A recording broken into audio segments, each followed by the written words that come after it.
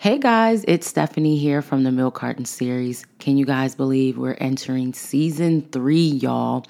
New episodes will be live beginning next Monday. Yay! I can feel the excitement coming from your phones or wherever you're listening from. I am super excited because why?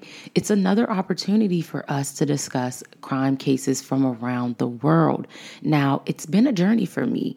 I actually took off this summer to just enjoy life because if you know, like I know, reading these cases sometimes can be a lot mentally on the brain. So I want you guys, even though we're still in this pandemic, take a moment out for you because there's so much that we are feeding our brains that life can get truly hectic. So I hope you guys are out there staying safe, especially as we are entering another surge. So I am praying for everyone out there, and I thank you for always tuning into your girl, whether we get 5 listeners or 1. I don't care. You took the time out to check your girl's podcast out, so it's much appreciated. We will be back live next Monday on the 23rd. Are you ready?